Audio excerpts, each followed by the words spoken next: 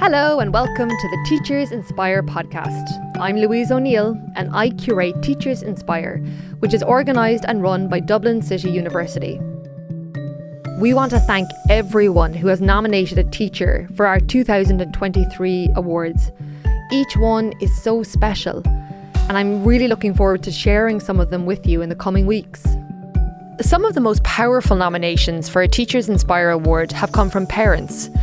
Those nominations have been for teachers at primary level and at secondary school level, and so often it's because the teacher has noticed something.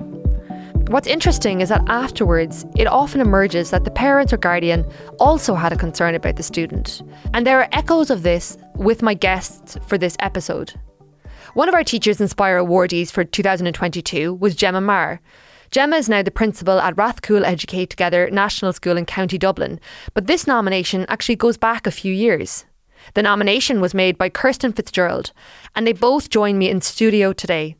I'm delighted to see both of you again. So, Kirsten, you nominated Gemma because of the role that she played in validating concerns you had about your daughter, Olivia.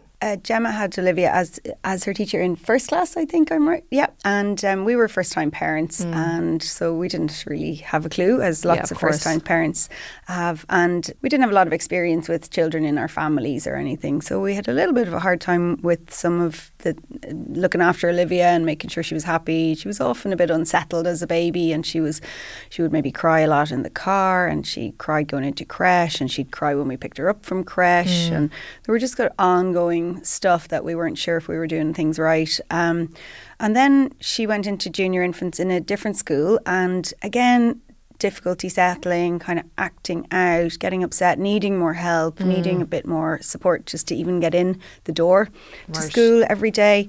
And a spot came up in the school closer to us, so we moved her, and we were happier to move her, a change of scene, I suppose, a little bit. So we moved to St. Catherine's, which was where we met Gemma, and again, Olivia kind of continued to be unsettled. So she went through senior infants, and we gave her the time to settle down, but it just really was ongoing. And we had presented her to a few different professionals like occupational therapy, and she'd had an educationalist or a sort of psychology assessment and a few different things with the assessment of need process, and nothing had really reached a threshold. You know, they would say, oh, no, there's a few things, but overall kind of okay. And we found her sort of very difficult to please and always wanting to move on to the next thing. Like I remember we would go to the zoo and you'd say, there's the line. She'd say, okay, next thing. And she'd be on looking for the next thing. She'd never really be able to enjoy what was in front of her. Which must have been like exhausting. Totally exhausting. For you and for her as well, obviously. But exhausting all around. Yeah. And exhausting, I say, for her teachers probably as well. And in fact, I think at sort of Montessori level, they had said, oh, she's ready to go to junior infants. Probably she wasn't ready, but she was kind of burning through everything. You know? So I remember the first time we went in to meet Gemma for the parent-teacher meeting, and we'd our kind of list of worries, and as usual we were going along thinking, oh, here's another person's going to say, oh no, she's great, everything's fine. And so when we came in, Gemma said, how are you feeling about Olivia? What are your worries? That was kind of the first thing that you said. I remember it at the time, and it was great because most people had just started off by saying, oh, so Olivia's doing great and we're really happy. And we kind of knew that she would keep it together at school. But Gemma was able to see that was a lot of work for her.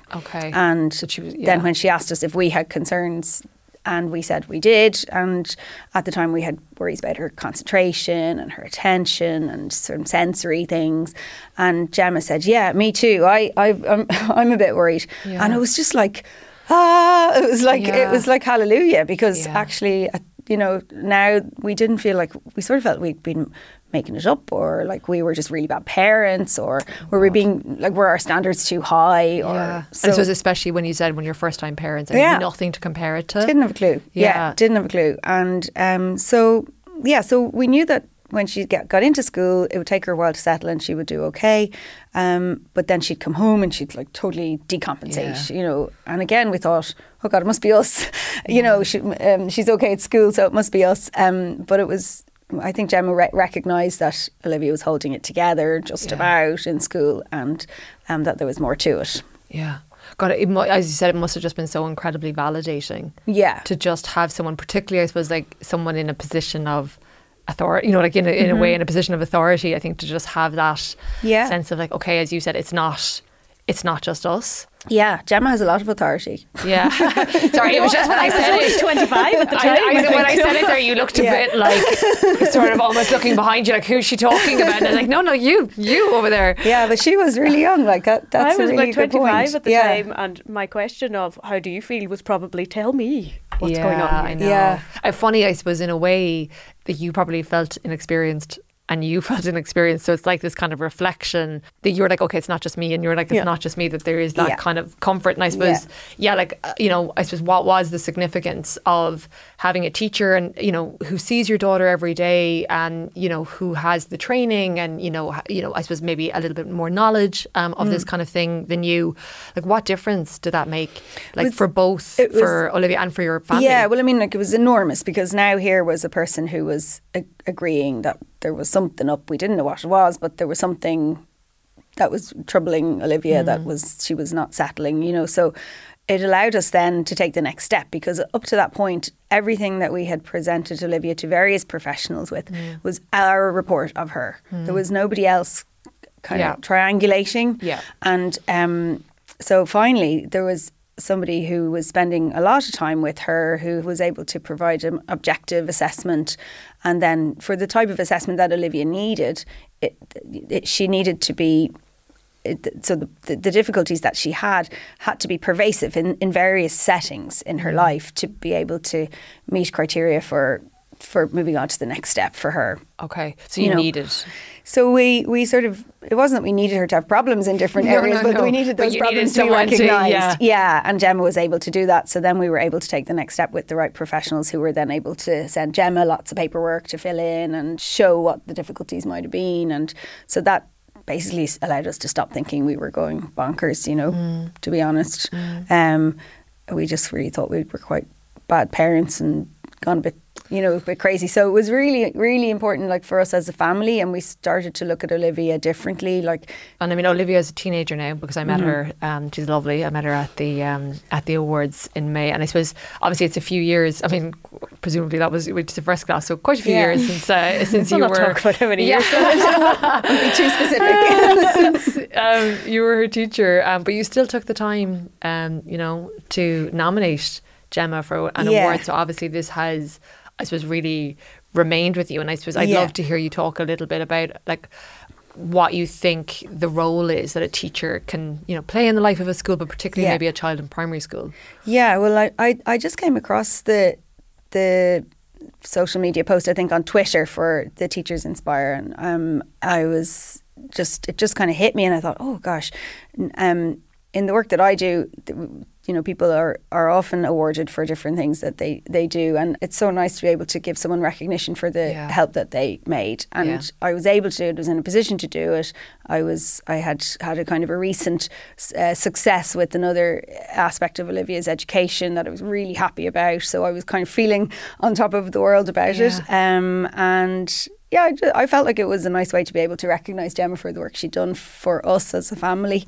And I'd had a really nice teacher in primary school myself, 5th and 6th class, and I never would have got the opportunity to maybe tell her how great she was, and she was great. So that was Mrs. Benson, if she's listening.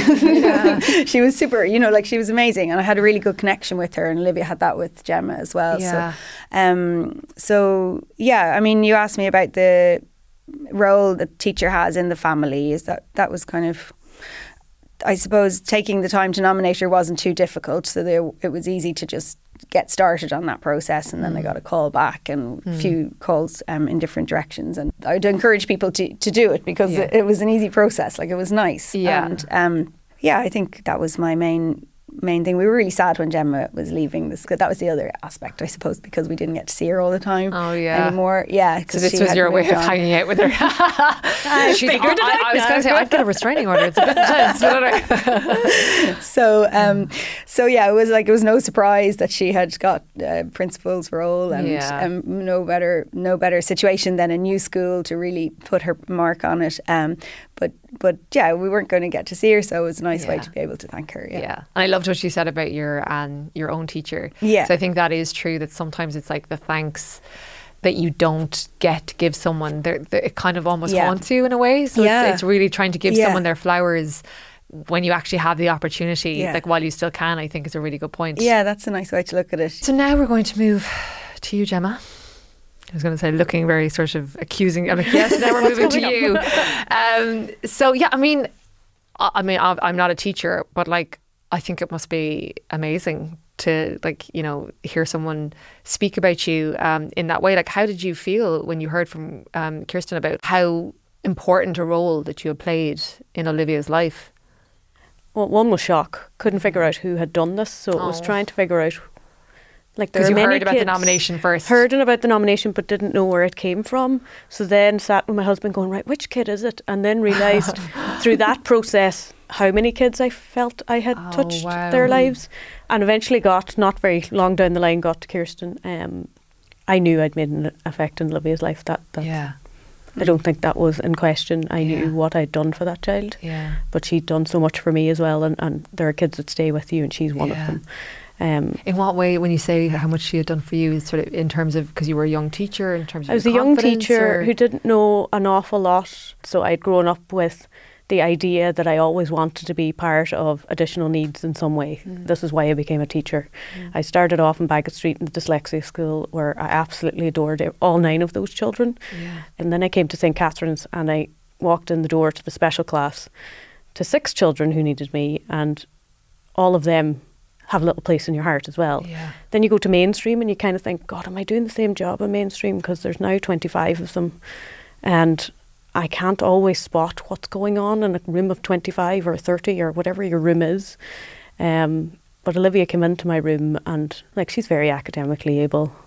She was socially, had friends. You know, so to spot what was going on took a lot of teamwork between me and the family, because I knew that something was going on. A kid goes home and the Coke bottle effect happens, where they're managing in school no problem, and then the burst comes when they come home. That's not okay. In my school, my new school, we talk to parents a lot, and we make sure that we're checking in with them, because if a child is doing okay in school but not at home, that's not okay.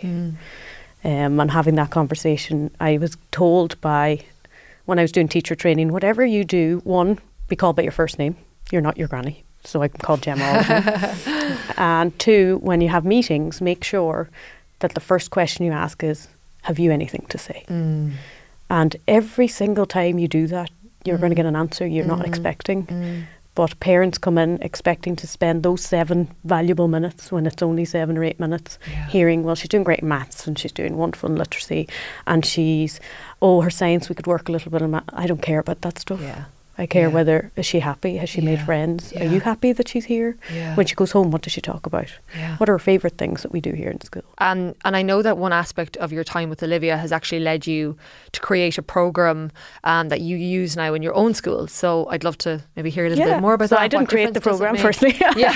Susan Gibney. Well, now it's yours. We have Susan Gibney's going to give out to me. So Susan Gibney from Nurture Ireland saw this in England and has brought it across to Ireland. And then Educate Together, I got my job in May in the middle of the pandemic, all on Zoom, and set up a school via Zoom, and set up a bank account with like digital signatures and all this new stuff. Had no building, had to get a building during the summer.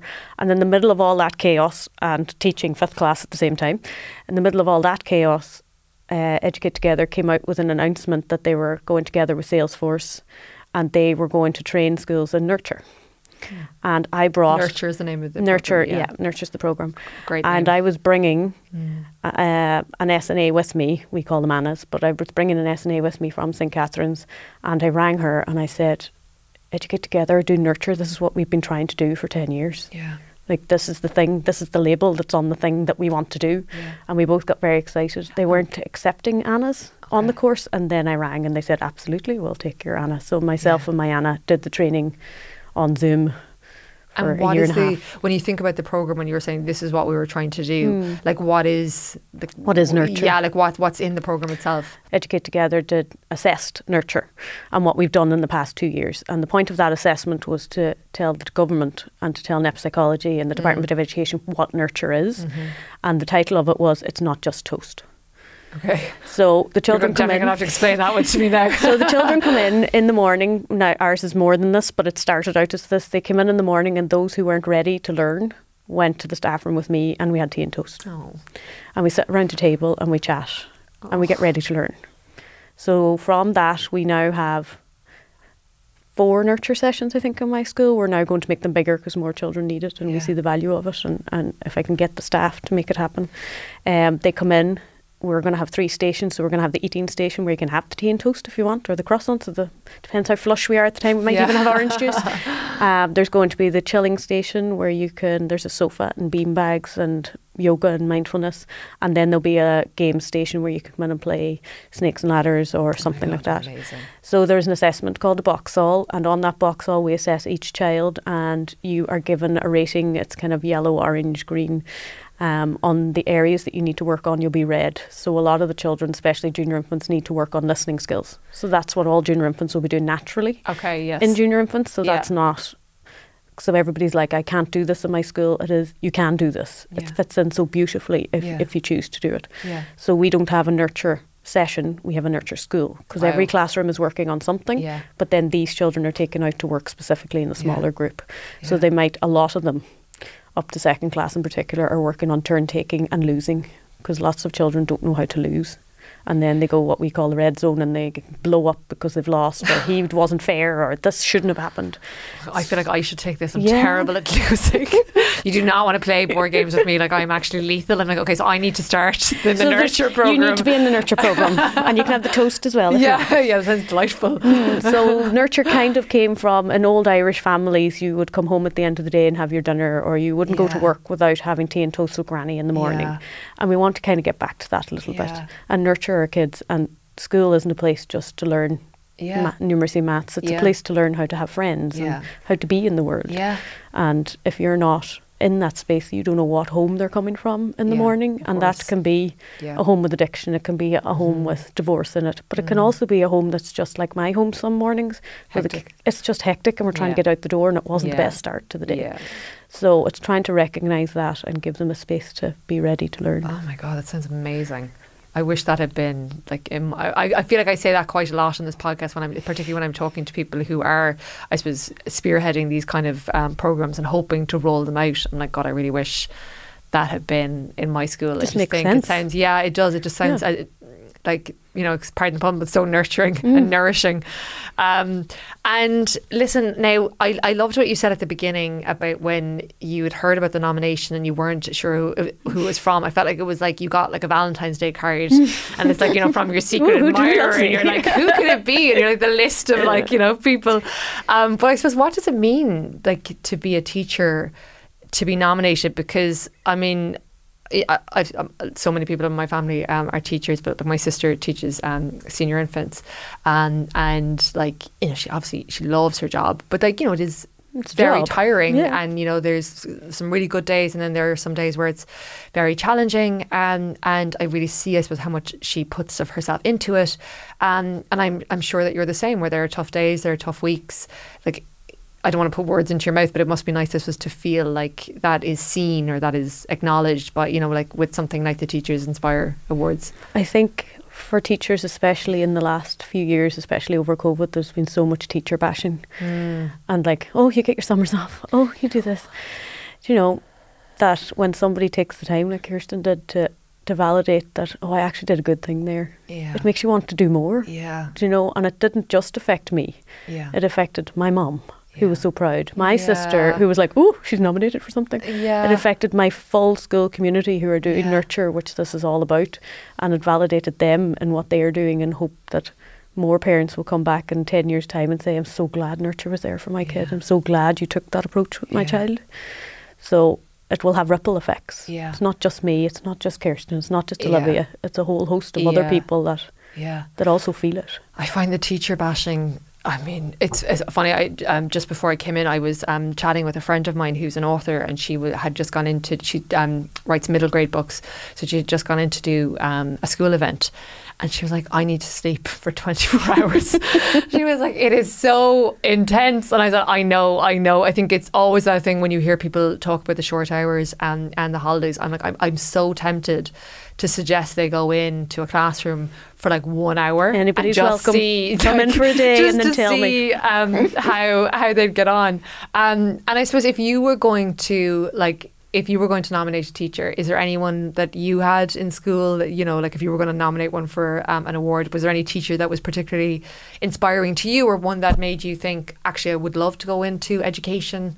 Oh, Miss O'Donnell, absolutely. Miss O'Donnell was my third class teacher. She was the epitome of a nurturing person in an era when teachers weren't like that. Yeah. I just remember she had a starfish down the back of her classroom, and she had this whole table full of nature stuff, and you could go there anytime you wanted, Yeah. And Mrs. Byrne, who's then my fourth class teacher, she was older, but she did yoga with us. And, oh, wow. And at the time we were like, oh, yoga. But looking back, she was nurturing us in her own way. We came from the countryside where everybody knew everybody and everybody knew everybody's business. So you're never too far away from somebody knowing that you weren't okay.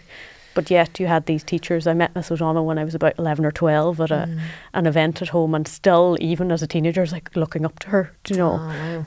If that's the person you wanted to be when you became a teacher, I wanted to be gentle but firm and fair and fun and all those things that she was. Yeah, well, I'm sure in 10 years' time that it'll be Olivia talking about you, in that way, that because I do think we all have that one teacher, which is this was what this entire initiative is sort of based on. I had loads of incredible teachers, but I think there's always one that just stands out because maybe they were just what you needed at the right time. Yeah. Well, listen, thank you both so much for coming in today. It was just really wonderful seeing you again and just being able to have this conversation. So thank you both. Thank you. Now, remember, you can find out more about Teachers Inspire, and you can keep up to date on the awards at teachersinspire.ie. And while you're there, you'll find links to other episodes of the podcast, or you can listen wherever you get your podcasts. Until next time.